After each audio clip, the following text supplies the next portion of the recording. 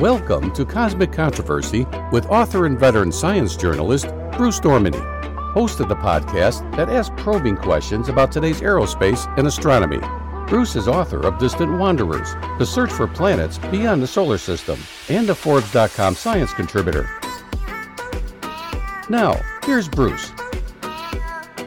Welcome to episode 19 of Cosmic Controversy. Today on the podcast, I'm excited to welcome Katherine Johnson, a geophysicist at the University of British Columbia in Vancouver. She's a senior scientist at the Planetary Science Institute in Tucson, Arizona, and she's also an expert on the planet Mercury, the innermost planet in our solar system. Johnson is a co-investigator on NASA's Mars InSight mission, NASA's OSIRIS-REx mission to the asteroid Bennu, and was a participating scientist on NASA's Messenger mission to Mercury. A fellow of the American Geophysical Union, Johnson was awarded her doctorate in geophysics from the Scripps Institution of Oceanography at the University of California in San Diego. She specializes in comparative planetary geophysics, but today we'll be talking about tiny misunderstood Mercury, one of the hardest planets to reach in our solar system. Johnson joins us from Vancouver in Canada. Katherine, welcome to Cosmic Controversy. Thank you. It's a pleasure to be here.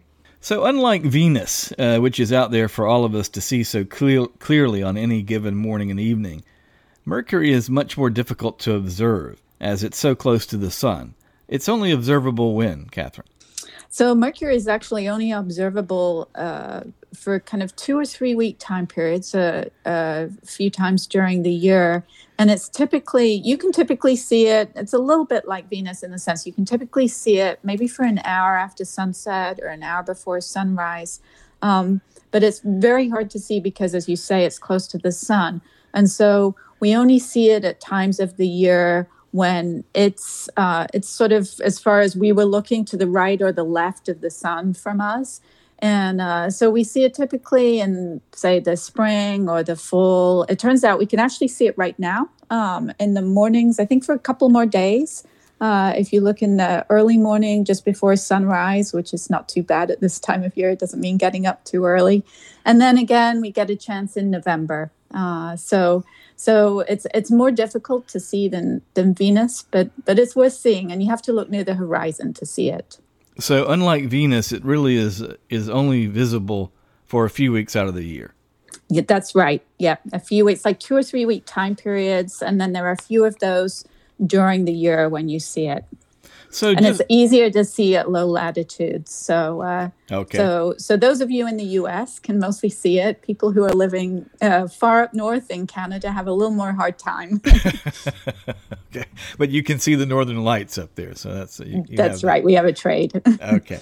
So anyway, just a bit of history about it. It's likely that the first recorded observations were made around 1300 to 1400 BC by the Assyrians. And because its apparent motion was so fast across the sky, the Romans named the planet after the fast-footed Roman messenger god Mercury.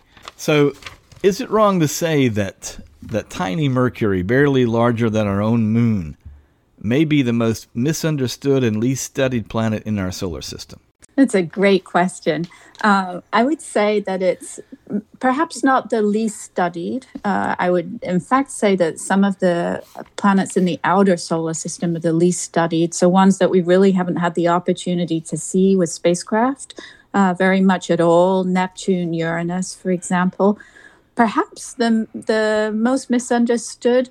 That might be right in some senses, and that for a long time we've always sort of put Mercury in the same bucket in terms of planetary science as the moon. We've always thought about Mercury and the moon as being cold, dead, uninteresting planets. And it's only really with recent observations from the Messenger mission that I think we've kind of really revised our thinking about Mercury quite a bit. So maybe we can talk about that a bit later here. Okay, so before we talk about the past and current missions to Mercury, let's cover some basic facts and questions about the planet.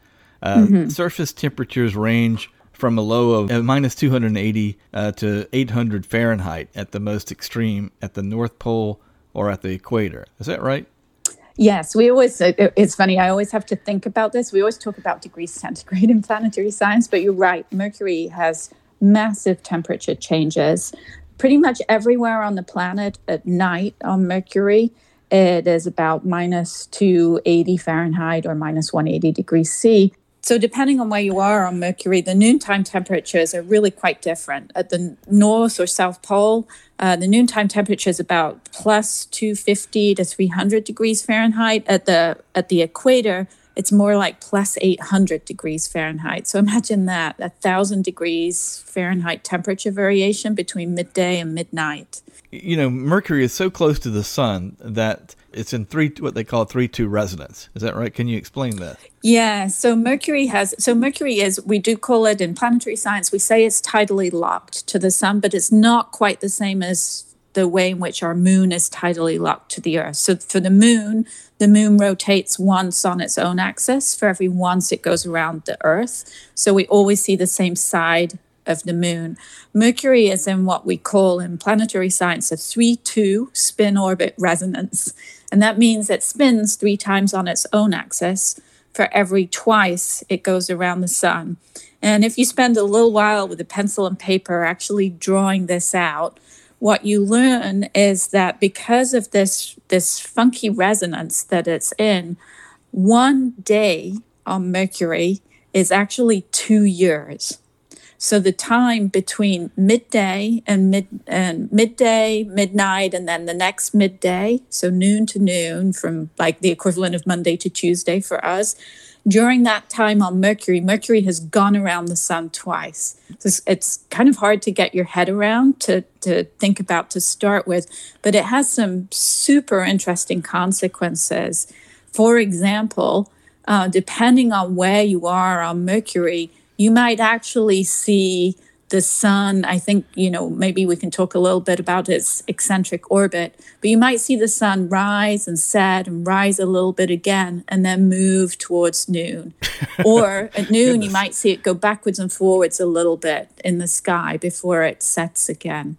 So it has this so a day is actually very long on Mercury. So one Mercury day is 176 Earth days. Good and gosh. one Mercury year is 88 Earth days. And that's partly why the surface can get so hot at noon and so cold at night, because it has time to heat up and cool down. But to be clear, the planet orbits the sun. The solar orbit is something like 87 and some odd days. 88 days. 88 yeah, that's days, right. Right. Okay. Yeah. Where did Mercury form? Did it form where it is now, or did it form farther out in the solar system and then migrate inwards toward the sun? So that's been a point of discussion among planetary scientists for quite a long time. I think the current consensus is that it probably didn't form way out in our solar system. It actually turns out, so there's a lot of discussion in planetary science about how do planets move around in terms of their position in the solar system over time.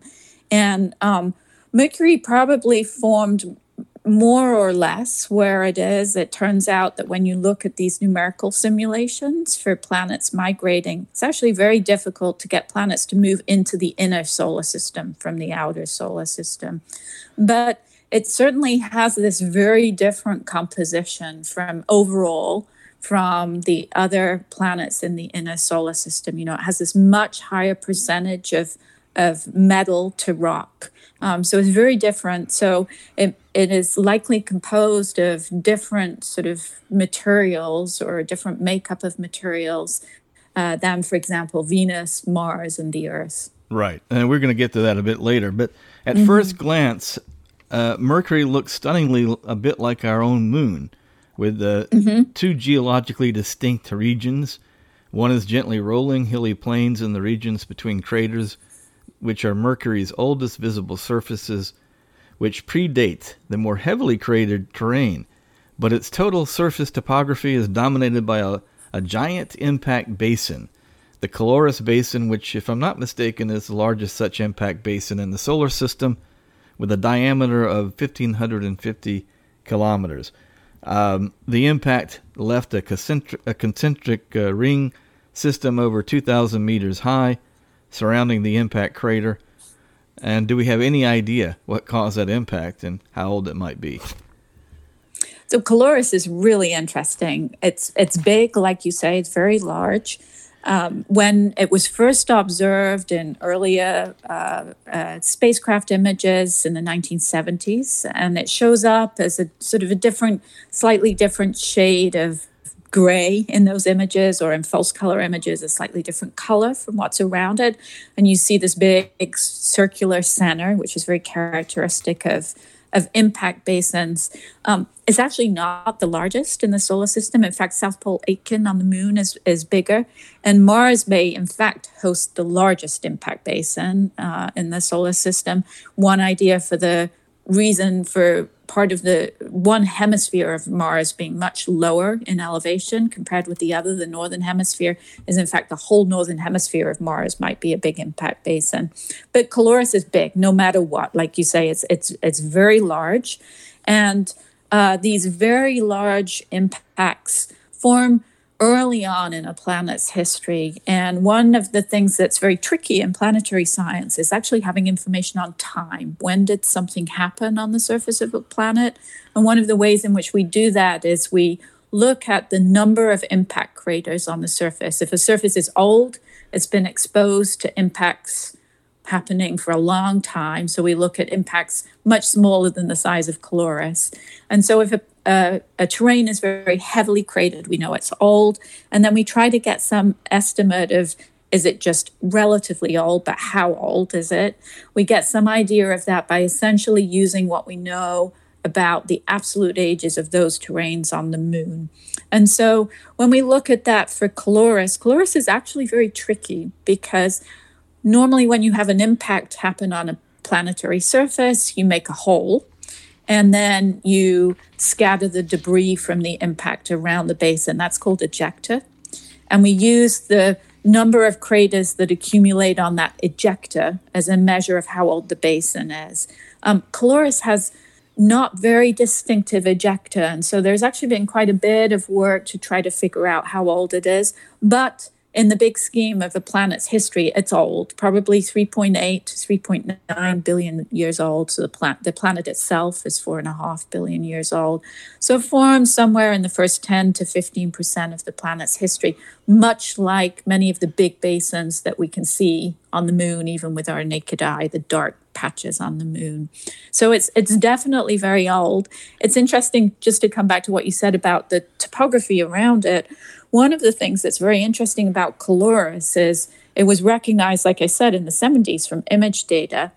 But in fact, when we went back to Mercury with spacecraft in orbit around it and got topographic information, unlike most impact basins on the moon, it doesn't have this big clear low in its center. So its topography, although there's some topography around the side, it's the elevation of the basin is very muted. Its signature is very muted.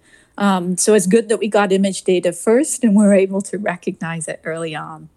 Could Mercury have once been a moon of our neighbor Venus, and maybe an impactor that created the Caloris basin perhaps knocked Mercury into an inward orbit and out of Venus's influence of gravity?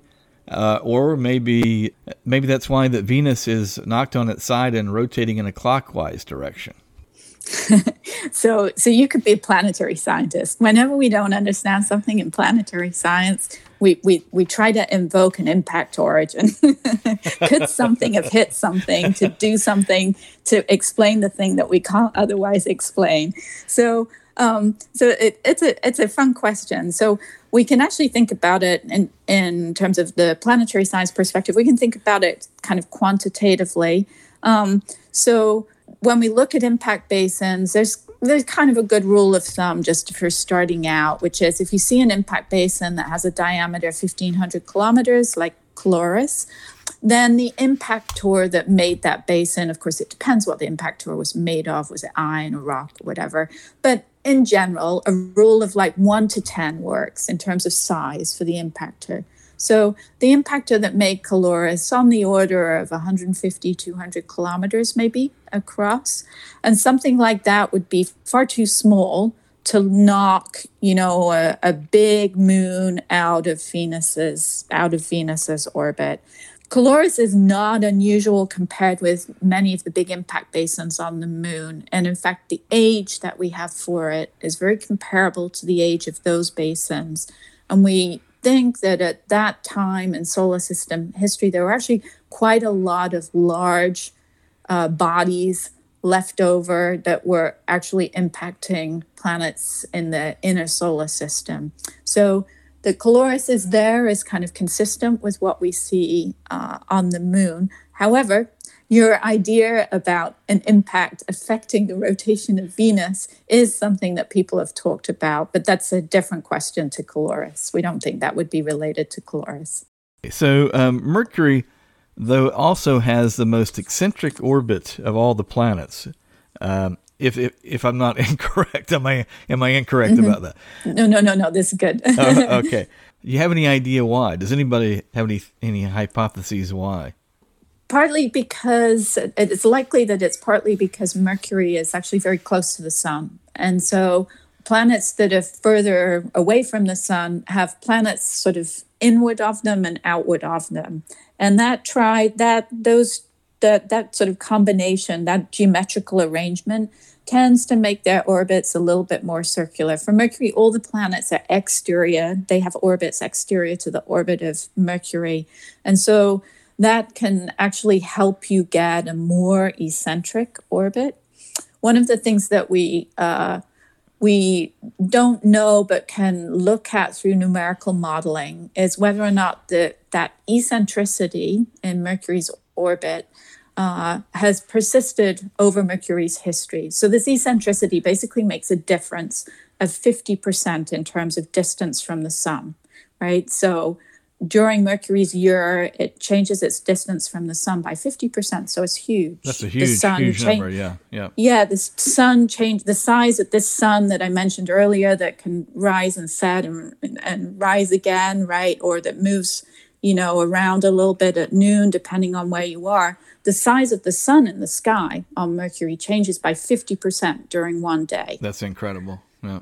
So this is a very big effect, but through numerical modeling, what we think has happened for Mercury over its history is that its eccentricity history hasn't had this eccentricity forever. Its eccentricity has been chaotic. It could have been zero. It could have been bigger than it is currently.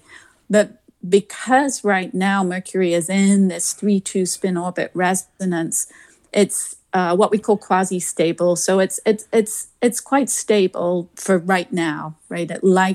Planets like to be somewhat tidally locked. Right. Okay. For the listener, Earth even has some eccentricity, not as great as Mercury, but isn't that right? Earth does have an eccentricity.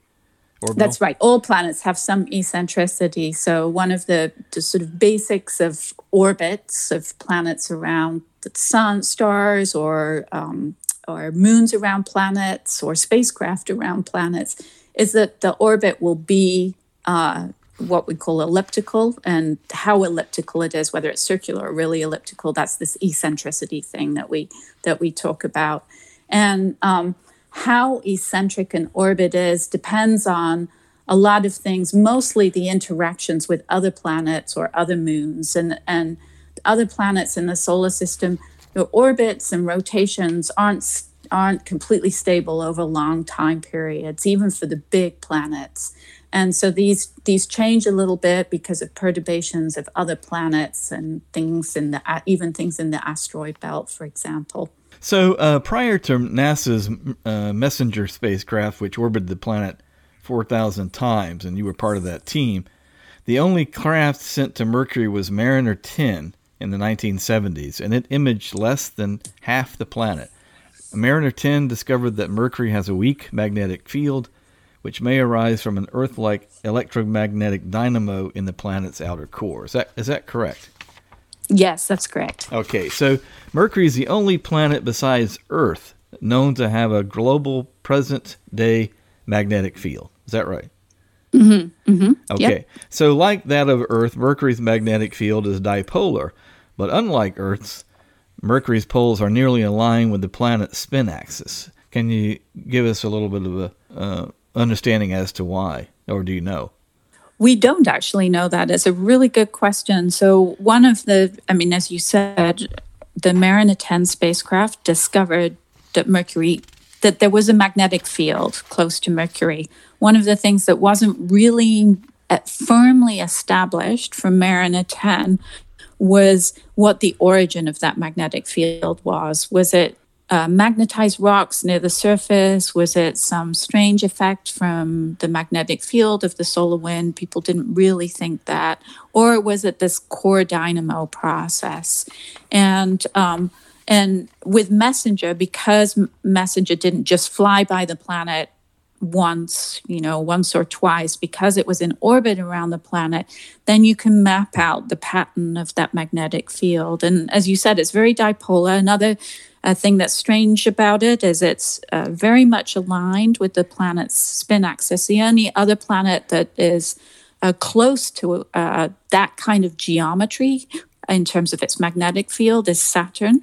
But Mercury is even more what we call axisymmetric than Saturn.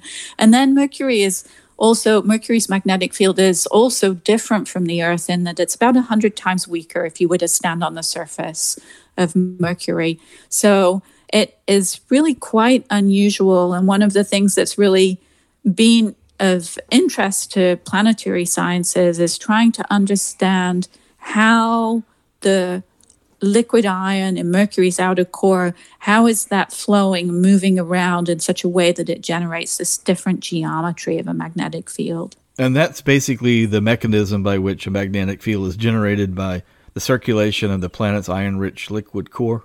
Yes, okay. Yes. All right. But Messenger, and you were on that team, actually made a really interesting discovery, and I believe you authored a paper on this that appeared in Science, if memory serves. Messenger found evidence for an ancient remnant magnetic field. Now what do you mean? We know that Mercury has a tiny magnetic field today, a present-day field. But what do you actually mean when we say remnant field? So volcanic rocks they're like little tape recorders for magnetic fields. So when volcanic rocks form and cool, because they contain iron-bearing minerals, those minerals can actually align with a magnetic field if it's present at the time that the rocks form.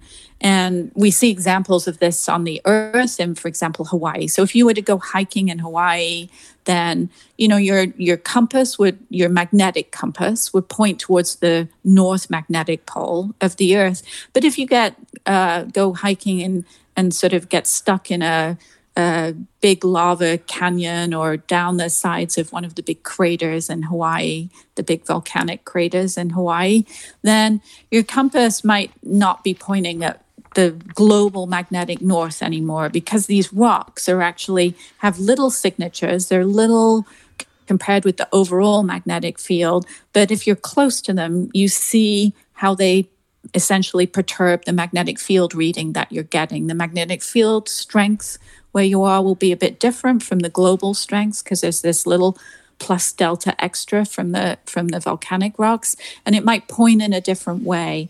And so what we saw with Messenger was, towards the end of Messenger's mission, the spacecraft flew much closer to the surface, so less than 80 kilometers above the surface of the planet, and at the end, less than a few, and at the very end, at the surface of the planet. But when it flew that close to the surface of the planet, then it actually detected these tiny little signals on top of this bigger signal, which even in itself is weak. These tiny little signals, they're about 100 times weaker again than this overall field. And they're very localized. The way that you recognize them compared with a global field is they change as you fly over different spots on the planet. And so the way to really be able to see those is to be able to have a good picture of this global field. So the fact we'd been in orbit already for 3 or 4 years, we had a good picture for this global field. We could subtract it from the observations and really sort of like detectives tease out these tiny little signals and identifying them as coming from the rocks rather than the deep core interior. That's an incredible result then. I quoted you in Forbes, and it was really a serendipitous kind of discovery. I mean, because you told me that if in the last few months of the mission, Messenger had never flown at very low altitude, we would have never seen these magnetic field signatures. They're tiny and they're swamped by this global scale magnetic field that Mercury has today.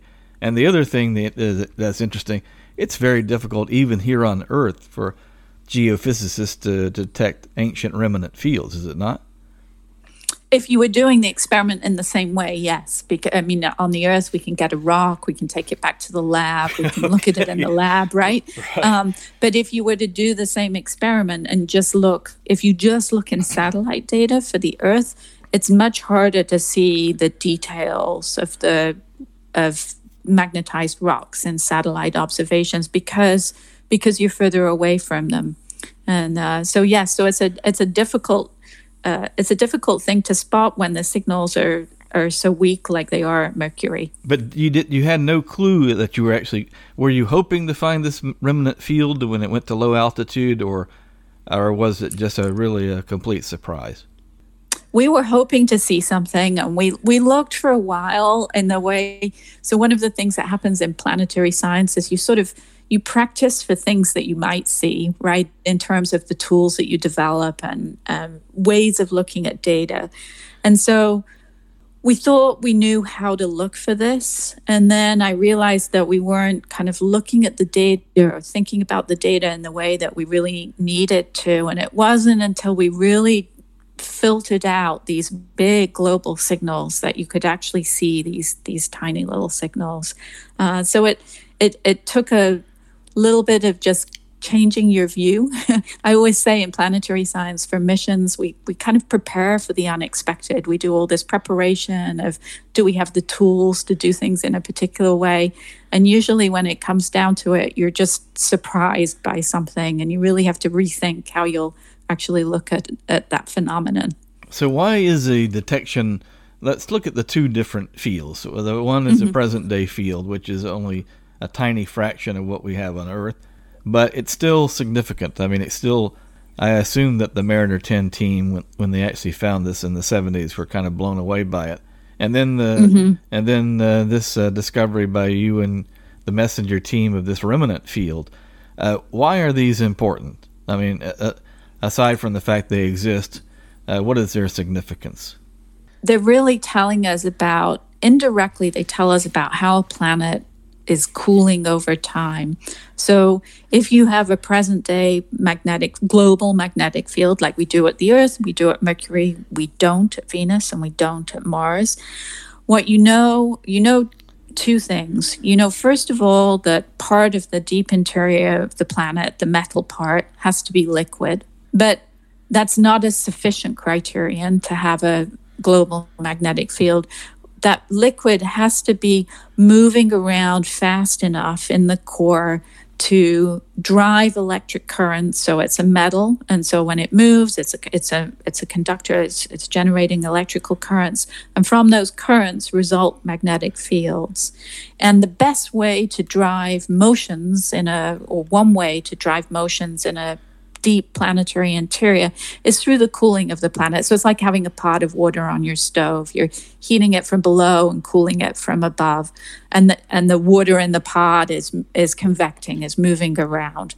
And so in the deep interiors of planets, that's one way to drive convection. Another way is that liquid metal is actually a mix of iron nickel, and a little bit of sort of other things, a little bit of sulfur, maybe a little bit of oxygen, a little bit of carbon, some what we call impurities.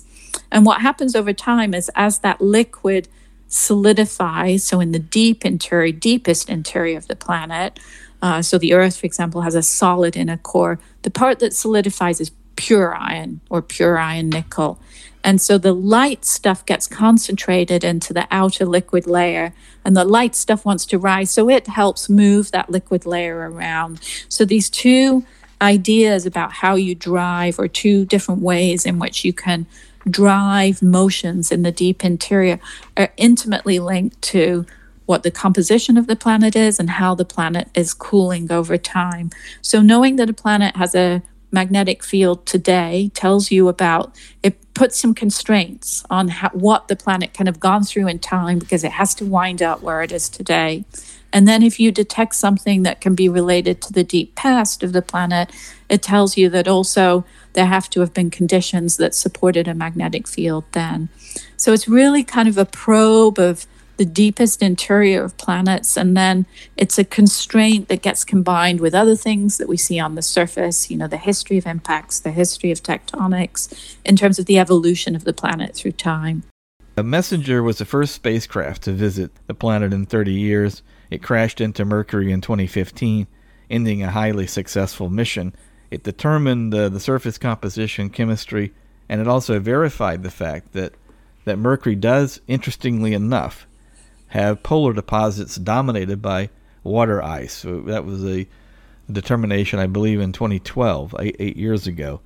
And in fact, Messenger's principal investigator, Sean Solomon, was quoted as saying that the volume of the ice was large enough to encase Washington, D.C. in a frozen block 2.5 miles deep. that's no comment on that, but the origin of the ice, it's incredible to think about. That's a lot of ice. So the origin of the ice on Mercury is not yet known.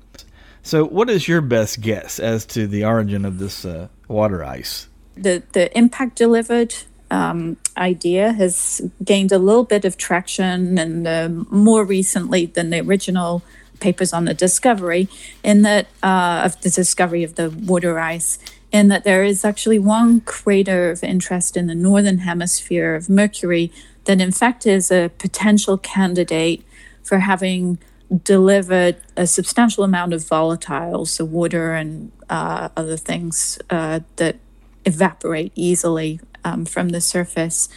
One of the tricky things in the impact delivery ideas is really understanding whether volatiles are retained during an impact. So if you have an impact into the surface of Mercury, that the impactors typically for rocky impactors are moving very fast, so somewhere between 10 and 60 kilometers a second when they hit Mercury. And one of the things that happens is most of the volatiles are vaporized in an impact. And so the question is, do they condense and come back down to the surface, or are they lost?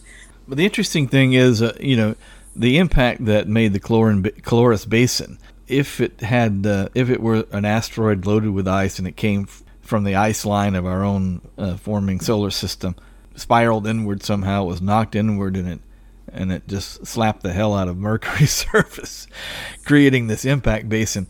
The volatile water ice would have been lost into the vicinity, but then the gravity of Mercury would have, are you saying the gravity of Mercury would have made it condense perhaps at the poles, or maybe it condensed over the whole of Mercury and the bit that was at the poles? These are really good. They're really good questions. So, one of the big efforts in sort of understanding impacts now has really moved from these kind of more simple scenarios to really understanding. So a lot of the work, for example, in trying to understand the origin of Earth's moon, what we're finding is that in these big impacts, there's a lot of heterogeneity. So different conditions are not the same, like everywhere around the impact site, for example, or in all of the ejecta. And so you can have, for example, in general, you would predict very hot conditions that would vaporize everything, but you can have cold patches, for example, in the ejecta, in the region around the impact itself. And so there's a lot of work to try to understand, what can go on during an impact. But the general idea is that, yes, some of that some of the volatiles that had been essentially evaporated during the impact would actually recondense before they left Mercury's gravitational environment. And then the idea is that these probably migrate towards the poles over time, and so there's a lot of work on kind of surface migration of volatile material. How can that happen? So you have a similar kind of process on Mars, right? If I'm not incorrect, where the ice can move around from the mid-latitudes back to the poles. No? Same. And in Mars, it's a little bit of a different scenario because there are seasons on Mars. So Mars is rotation axis is inclined, or Mars's equator, geographic equator, is inclined to its orbit plane. Okay. And so part of that's a seasonal effect on Mars, and Mercury doesn't have seasons. Its rotation axis is actually normal to the orbital plane. So Mercury doesn't have seasons, but the general idea, of course, is it's harder to keep volatiles near the equator. And so over time, either they migrate or you just lose the volatiles that are near the equator. But the bottom line is that Mercury's poles some of these permanently shadowed craters at Mercury's poles may harbor ice that is 3.8 billion years old, 3.9 billion years old. It could be billions of years old, or it could be just millions or tens of thousands of years old. I mean, most of the ideas for the delivery of the ice related to the polar craters are really about more modern delivery than, for example, the Caloris Basin. Okay. And that's in part because, we don't know we think that Mercury's probably had this chaotic eccentricity and obliquity history. Mm-hmm. So it's hard for us as planetary scientists to argue that these are also billions of years old, but they certainly can be millions or tens of millions, maybe even 100 million years old. Okay, so probably there was a Nature paper from March of this year, actually, that posits that Mercury may have once been habitable, actually generated from the Planetary Science Institute in Tucson. When would it have had liquid water? How early in the history of the solar system, and how long might have this microbial life persisted if there was any life? I mean, there's a long way from habitability to life, but is there any possibility that microbial life might still persist in the permanently shaded Mercury craters? So, my own opinion on that is that it's unlikely, just because of these effects about orbit and rotation that I mentioned, earlier, that it would just be hard to maintain these conditions for really long periods of time. The paper that you were referring to is an interesting paper because they were looking at essentially these kind of strange geologic terrains where it looks like some of the terrain is sort of collapsed. It has these collapsed features. And their idea for that is that actually the surface beneath that terrain contains some volatile elements, not necessarily water. It doesn't have to be water. It could be things like carbon, sulfur, that escape in the gas phase when the surface, for example, is depressurized. So if you have a little bit of a tectonic event, or in the past, if you'd had some volcanism. And so the idea is that this surface collapsed because of loss of volatiles. And there's some tantalizing evidence that there's loss of volatiles today on the planet, these strange things that we see called hollows on the surface. And so there probably is some volatile material beneath the surface. But even going from that is very, very hard to sustain liquid water on Mercury. I mean, just from our conversation about daily temperature variations, right? Just for one day, it's hard to maintain liquid water in the liquid. It's impossible to maintain it in its liquid phase.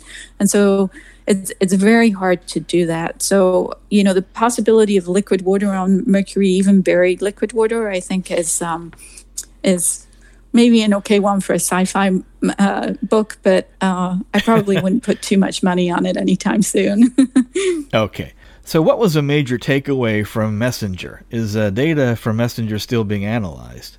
Oh, yes, definitely. When you have a spacecraft in orbit for 4 years, there's obviously things that come out right away that are the big, flashy new surprises, but there's a lot that you find when you delve into the details for many years later.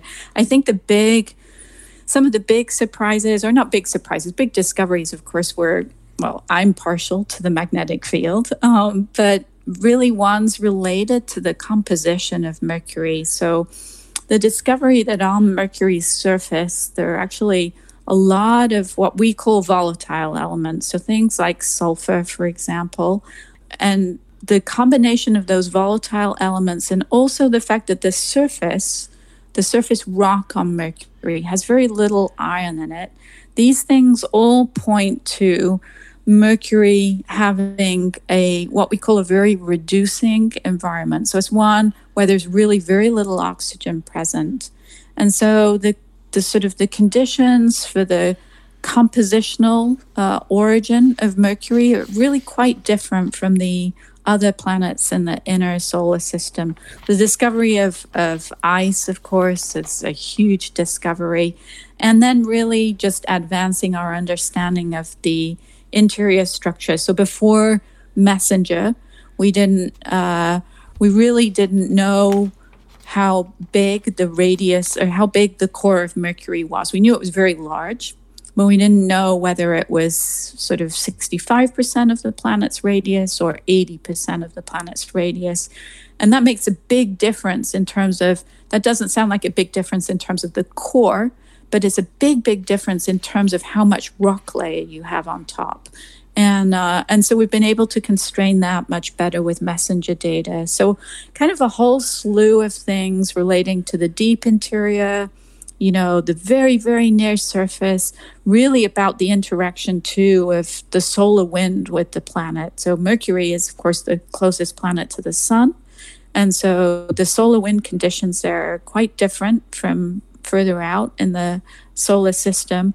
Mercury doesn't have an atmosphere, but it has this very weak magnetic field that sometimes protects the surface of the planet from the solar wind and sometimes doesn't. And so learning about those interactions is actually very important, not just for our solar system, but for thinking about exoplanets. Okay, so the European Space Agency's Bepi-Colombo mission, in cooperation with the Japanese Space Agency, is now en route to Mercury as we speak. And in fact, it was just about to make a flyby. I think I sent you a press release earlier today that the Bepi-Colombo was doing a gravitational assist at Venus. That's right. Either today or in the coming days. It's in the next week or so, yes. Next week, you're right. And so it just takes to get to Mercury. I mean, it's incredible. It is extraordinarily hard to get to, in the same way that the Parker probe was hard to send to the sun. I mean, because you have to use these gravitational assist flybys of Venus and Mercury, Venus and Earth rather, to actually put you on a trajectory that will put you into a Mercury orbit. Is that basically the gist of it? Yeah, that's the gist of it. So it's sort of it's almost the opposite to what we do when we go to the outer solar system, when we send spacecraft to the outer solar system. To go to the outer solar system, you use the gravitational attraction of Jupiter to essentially give your spacecraft a boost to get them further out into the outer solar system. When we want to go to a planet inward of Earth in the inner solar system, one of the things that we have to actually do is take the spacecraft that we launched from Earth, right? So to launch from Earth, we have to have an escape velocity of over 11 kilometers per second. And you want to put it into orbit around a planet in the case of Mercury. And so it needs to be going much more slowly than that to be captured by the planet's gravity field. And so we do this in stages on the way in to Mercury. So you fly by the Earth, and then you use the Earth to get you not just onto a new trajectory, but to change the spacecraft speed a little bit. And then you use Venus one or multiple times. And then you use Mercury many times, because even when you get to Mercury's orbital distance from the sun, your spacecraft is still going far too fast to put it into orbit around Mercury. You could do it if you were carrying a huge amount of fuel to essentially you would fire the rockets in the opposite way to the way you're going, right? You try to slow yourself down, but you can't ever launch with that much fuel on board. You wouldn't get off the Earth. And so it's incredibly difficult. And if you're trying to get into orbit around Mercury, of course, you're incredibly close to the sun. So you want to make sure you don't wind up in the sun. So one of Bepi-Colombo's goals is to characterize Mercury's internal structure. And geologists estimate that Mercury's core occupies about 55% of its volume, and Mercury's core has a higher iron content than that of any other major planet in the solar system. So what's the leading hypothesis on why? So Mercury's core, so just for, people who don't think about this every day. So on the Earth and Venus and Mars, the first approximation is the core in terms of just the size compared with the size of the planet is about half the radius of the planet or half the diameter of the planet. Uh-huh. On Mercury's core is 80% the radius of the planet. So we think about, these inner solar system planets. We talk about them as rocky planets, or terrestrial is the word we use in planetary science, but it means rocky and metal. But really, the better way to think about Mercury is Mercury's a metal ball with a little layer of rock on the top around the outside. Okay. And so how this happened has been it was really kind of one of the big reasons for the Messenger mission was to try to understand, did Mercury start out like that? Or did Mercury start out more like the Earth and Venus and Mars with a much thicker rocky layer? So its rocky mantle and crust now are together about 400 kilometers thick. Was that much larger? Was that more like 1,500 kilometers or so? And was that blown away by a big impact? And one of the things that Messenger has really shown is that these big impact ideas for stripping away a lot of the mantle or crust of Mercury really are unlikely, because the temperatures would have been so hot, it would have been really hard to preserve all these volatile elements that we see on Mercury today. So Messenger's made a lot of progress in this regard, but Bepi-Colombo will be amazing because it's carrying spectrometers, so things that can look at composition, both of the surface and then this Mercury doesn't have an atmosphere, but this tenuous atmosphere that results from stuff on the surface being essentially put into the environment around Mercury by the interaction with the solar wind. So be able to tell us a lot about the composition, a lot more details about the composition with sort of spatial resolution, and tell us about some of the elements that we weren't able to see very well with the instruments on Messenger.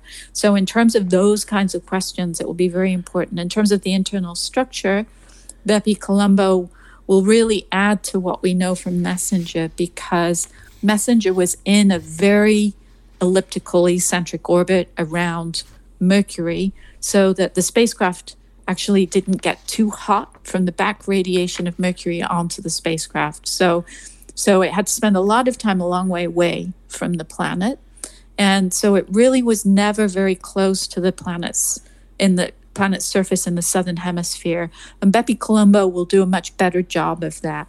And so in terms of geophysics, understanding its interior structure, Bepi-Colombo has a really greatly improved orbit around Mercury to be able to look at some of the unresolved questions from Messenger.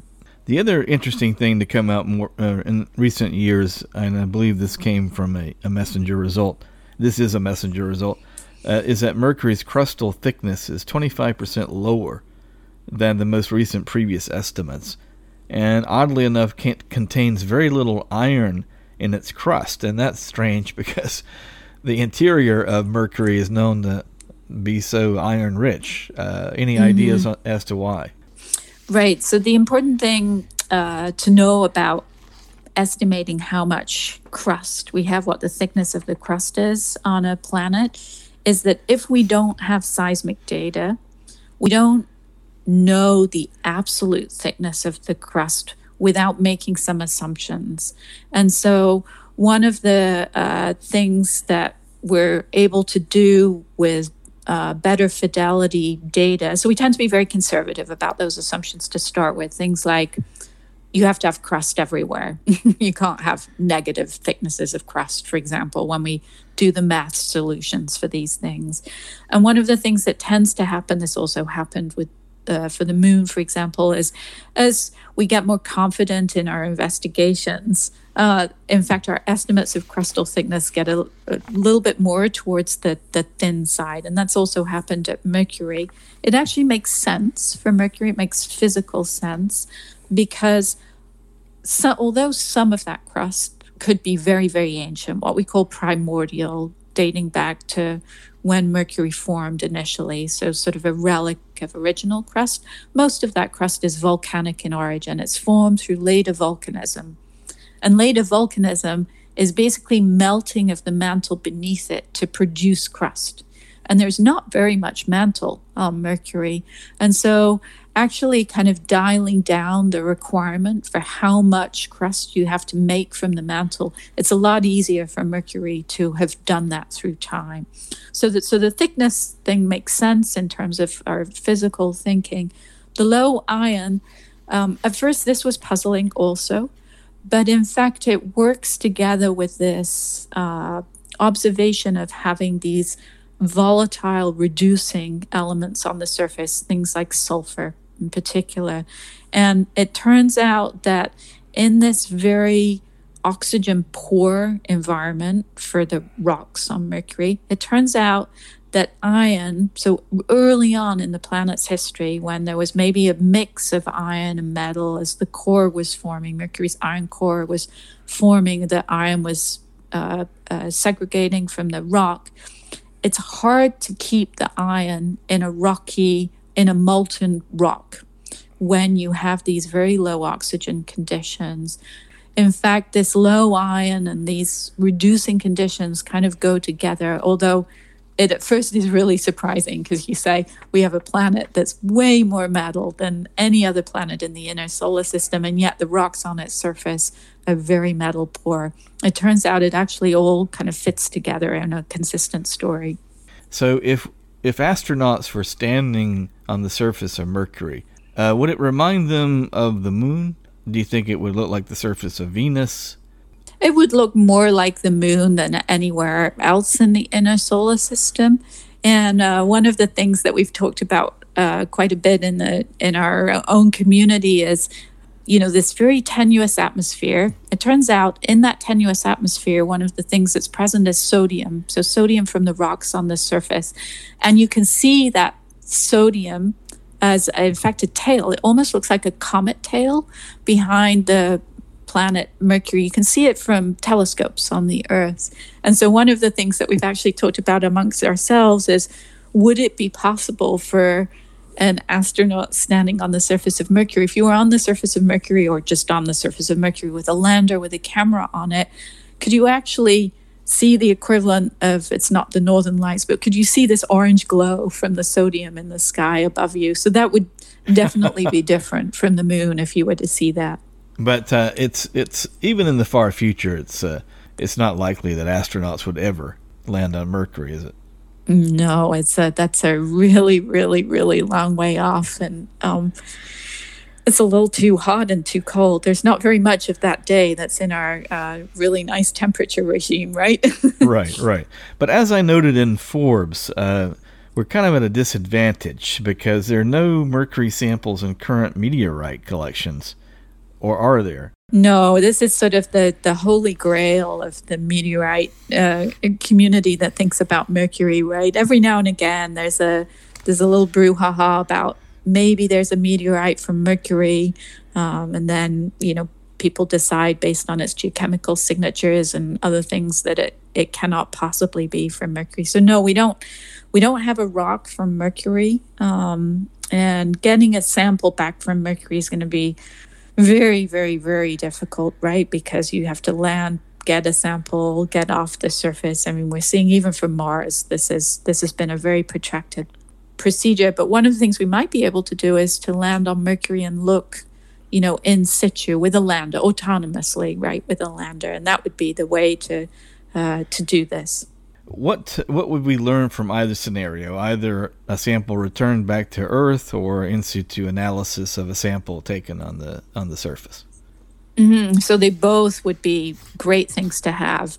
The in situ analysis on the surface tells you about a rock that's actually there on the surface that you can look at on the surface autonomously, of course. But you have, the nice thing about that is you have context for that rock because you have images from orbiters, and so you know where the lander is. And hopefully before you land, you have an imaging of sufficiently high fidelity that you can tie what you're seeing on this really local scale to what you've seen in even orbital images, right? So you maybe get images while the lander is descending to the surface, so that you get a picture at higher and higher resolution from orbit down to the surface, and then you look at your rock. So you know where your rock is, what its environment is, and so you can learn some things about it. But of course, there's a limit to the kinds of things that you can measure if you're on the surface. And doing things on the surface of Mercury, really, you would have to land sort of right around dusk, right? And then you probably won't survive much after dawn. So, and our Mercury day is 176 Earth days, so you've still got time to do things, but you're not going to be there forever, and you're going to be working in the dark. And so there's a limit to what you can do. But if you have a sample from Mercury, it's sort of the opposite. We can take our time in the lab. We can do all sorts of really detailed lab measurements on the Earth that we could never do directly on the surface, but we don't know where that rock came from, where on the surface it came from. We have to just try to kind of use all the information we get to get a best guess of it. So both are really important, and we typically we try to work with both, and in the cases where we've been able to do both on the moon, both have been really important. So we're coming to the end of the podcast, but I just have a few more speculative questions. Okay. So sure. How would a better understanding of Mercury give us a better scientific portrait of Venus, Mars, Earth, and even the moon? So, one of the things I always say to people is basically anytime we learn more about one planet, we learn about other planets at the same time, because we learn about how typical or atypical things are among the different planets. And one of the things I think we're learning more and more just with recent missions, the InSight mission to Mars, what we've learned about the moon, and what we've learned about Mercury from Messenger, is that the earliest history of planets is very, very important. So, for example, how much do impacts early in a planet's history contribute to their current composition, to how much, as you said, how much volatiles they have? What are the sort of we call them late veneers. What's the late veneer that can be delivered by impacts? The more we can learn about that, the better. In the case of Venus is very interesting because unlike the moon, Mars, or Mercury, Venus has no really heavily cratered ancient terrains on its surface. One of our ways to learn about the very earliest history of Venus is really just through what we know about other planets, because the surface record of the first 3/4 of Venus history has been erased. And so this early history, I think, is kind of a key thing for understanding how different those early histories can have been and how they've affected the later evolution of planets. So how can Mercury help us understand exoplanetary systems that might harbor terrestrial close-in planets? Right. Well, of course, the fact that Mercury is our closest in planet is really key here. Our discoveries of exoplanets are also planets that are very close to their host stars. So Mercury is important in that regard. There's some limitations still in terms of the comparisons.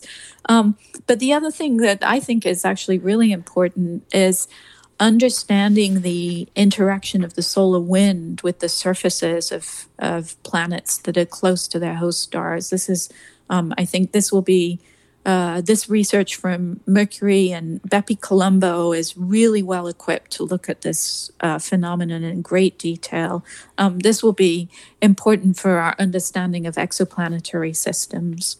And so of the known exoplanets, exoplanetary systems, of course, I wrote a book, Distant Wanderers on Exoplanetary Systems, some 20 years ago, and when 51 Peg B was just discovered, the hot Jupiter, which is about half the mass of our own Jupiter.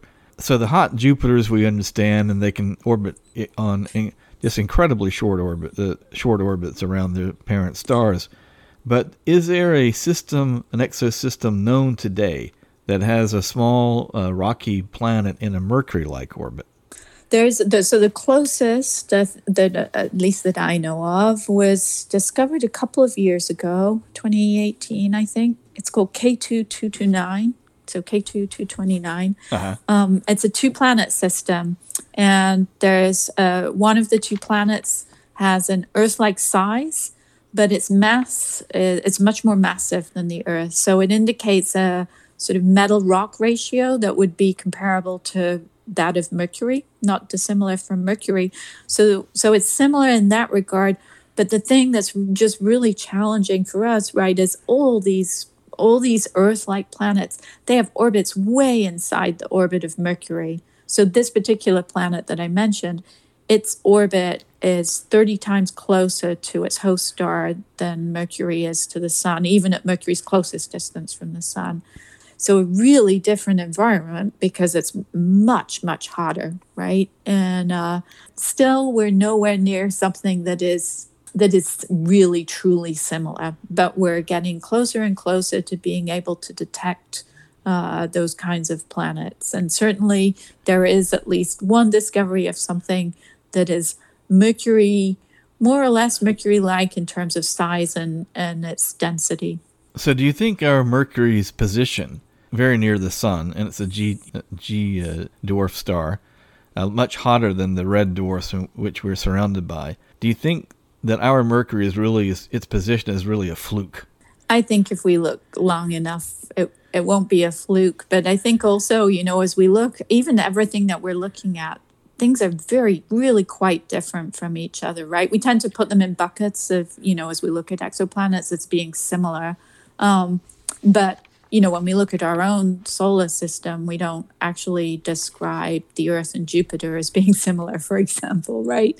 And so I think as we look more and more, the thing that we'll understand is really the continuum of planets in terms of sizes, masses, distances from the sun. So what puzzles you most about our own Mercury?